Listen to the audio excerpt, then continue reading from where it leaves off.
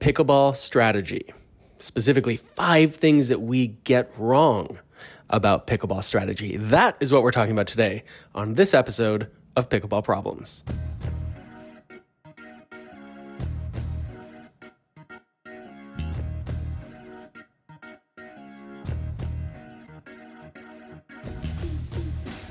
Welcome back to Pickleball Problems. I'm your host, Mark Renneson. I'm here live on location in beautiful Indian Wells, California. We are at the 2022 USA Pickleball National Championships, and I have had a great time walking around the tournament, checking out the players, the singles, the doubles, the mixed. It has been fantastic. And one of the things I love doing here is listening to people, listen to them, talk about what they're doing on the court, what other people are doing on the court. It gives me a lot of insight into how people think about pickleball and specifically how people think about pickleball strategy.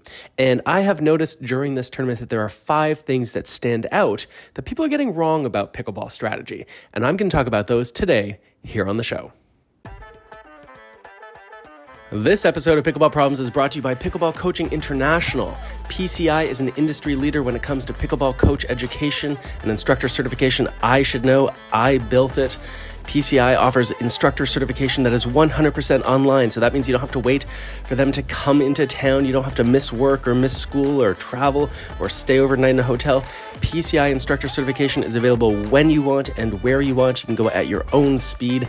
I think it's a great program. The Level 1 certification has been out for years, and Level 2 is now live. If you want more comprehensive pickleball coach education, if you want to do a deep dive into lesson planning and giving great feedback and improving the performance of your players, you are going to love PCI's Level 2 program. Head over to PCI Pickleball today. Check it out.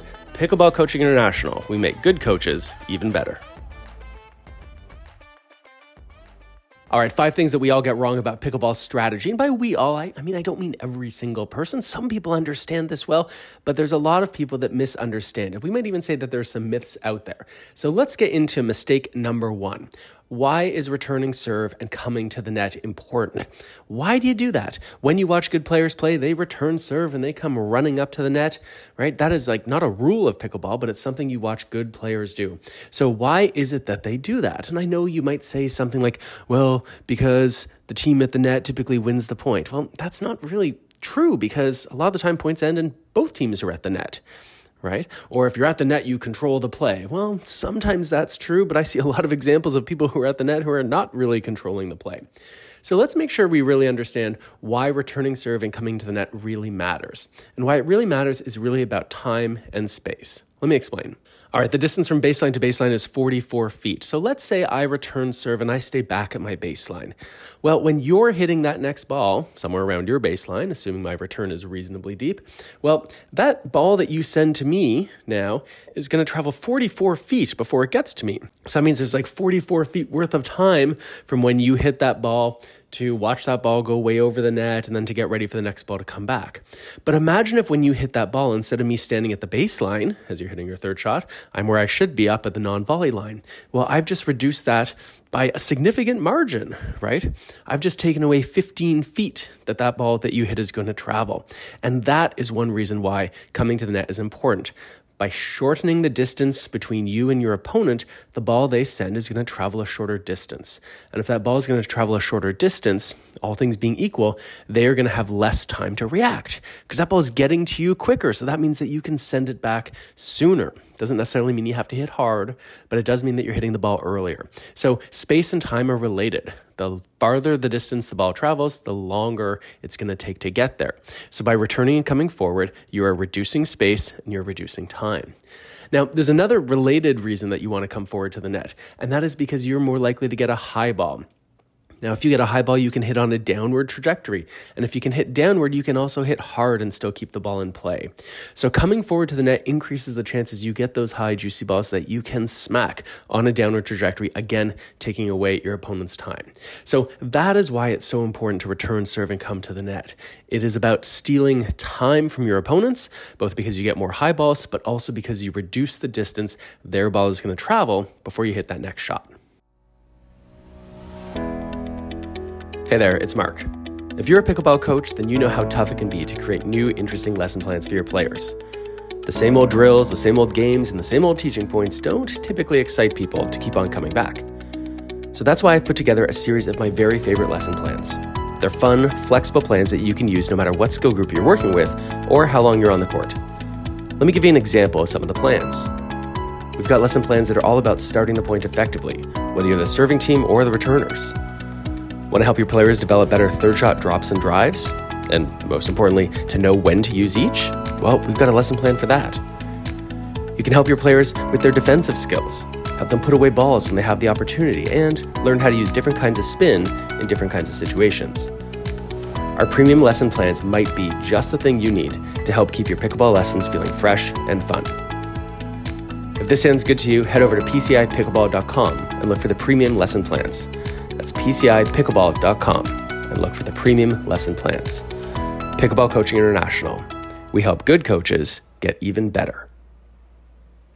Welcome back to Pickleball Problems. Today we are talking about 5 common mistakes, misunderstandings related to pickleball strategy. We just finished talking about why you should come to the net after returning serve.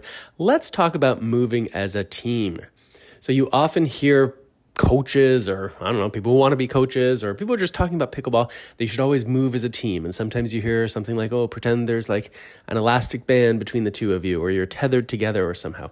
But the truth is when you watch strong players play, that they often don't move in exactly the same way at the same time. You'll sometimes see one player moving forward and one staying back, or one player backing up and one staying up at the net. So what should we understand, or what should we make of these teams that don't necessarily move as a team? Well, let me give you an example.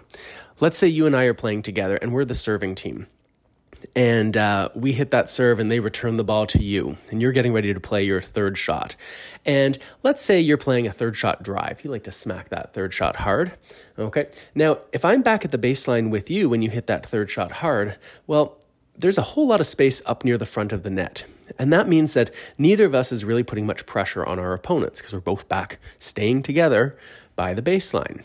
So that really means, because we're not putting much pressure on up near the net, that our opponents really just have to deal with the volley, right? They've got to deal with that drive that you're sending, and they got to, not mess it up too much, but we're not putting a lot of pressure. But imagine this scenario instead. You're getting ready to hit that drive, and I've already started to move forward toward the net. Well, now all of a sudden, especially if I'm creeping over toward the middle of the court, our opponents have to worry about 2 things. They still have to worry about the drive you've hit, but they also have to worry about me being up at the net looking to pounce on anything that comes over kind of high. So that's true whether we're talking about third shot drives, whether we're talking about third shot drops, is that by one of us moving forward a little bit earlier, we can apply some pressure. Now there's a risk here. What if that person hitting that drive or hitting that drop doesn't hit a very good shot, right? The drive is too slow or the drop is too high. Well, now all of a sudden the partner who's moved up earlier, they're a bit of a sitting duck. So there's a bit of a risk-reward calculation you've got to make here.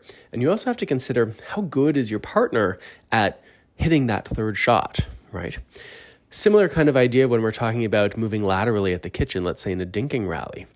The only reason I need to slide over with you as you get pulled out wide to play that dink is if you kind of pop your ball up, right? Otherwise, there's a huge hole in the middle of the court that the opponents can hit through.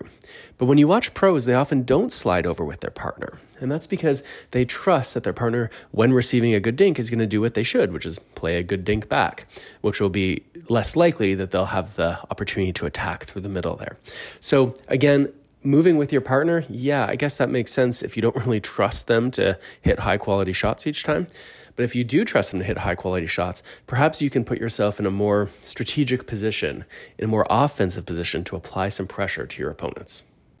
Mistake number 3 is that you should always play a third shot drop. This is something we've been talking about for years here at Third Shot Sports.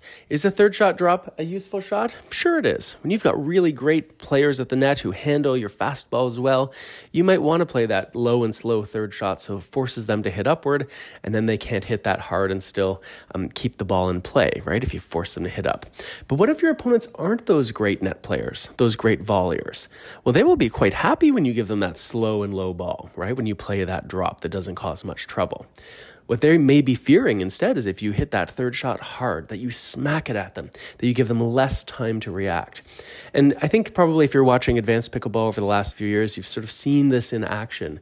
We are seeing strong players hit their third shots harder more frequently. They're trying to put pressure on their opponents, give them less time to react, and make it more likely they hit a poor fourth shot. So I encourage you, when you're playing pickleball, is that you go out and you experiment, you test the waters, you hit those third shots hard, see if your opponents handle them well. If they do, okay, maybe you start to think a little bit about playing a drop. And if they don't hit them so well, maybe then you keep smacking that third shot, make their life more difficult. All right, mistake number 4 that we misunderstand when it comes to pickleball strategy has to do with the deep return of serve, why it's important. If I asked you why to hit a deep return of serve, you'd say, oh, Mark, I know this. Pickleball 101, we do it to keep our opponents back, or we do it to buy ourselves to get time to the net, buy ourselves time to get to the net. Neither of those are actually true. Look, when you watch good players play, they're good at returning deep. But do you see that team being kept back? Probably not. What you often see is they hit some sort of third shot, often a drop, and then they come forward to the net. You can't keep good players back just because you hit a deep return of serve, right? They find a way to come up to the net. The other thing about deep returns of serve, they don't necessarily give you time to get to the net. What if you hit the ball deep, but you hit it fast and deep, right? You hit a low ball that's hard, you smack it, and it goes deep in the court. Is that going to give you a lot of time? No, because depth isn't what gives you time to run to the net. Height is what gives you time to run to the net. If you hit a higher ball, you will have more time to run forward as your opponents wait for that second bounce. So why is a deep return important? Because it doesn't necessarily keep people back, and it also doesn't necessarily give you time to get to the net. Let's talk about that in just a moment. Hey there, it's Mark. Pickleball Problems is brought to you by Selkirk TV. Selkirk TV gives you a front row seat to live pickleball matches, past championships, on-demand skills training, including my pretty great show called Pickleball Today, as well as behind-the-scenes insights and so much more. Available in the App Store and on Google Play, Selkirk TV is the perfect app for any pickleball fan.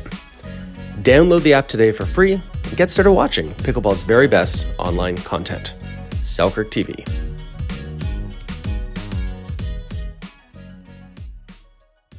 All right, just before the break, we were talking about the deep return of serve and how it's not typically about what we often think it is. It's not about giving us time to run to the net. That's what height does. And it's not about keeping people back. Good players can still find a way to come in. So what is the deep return of serve about? Well, it is about time. You were right, it is about time. But it's not about running time to the net. It's about reaction time.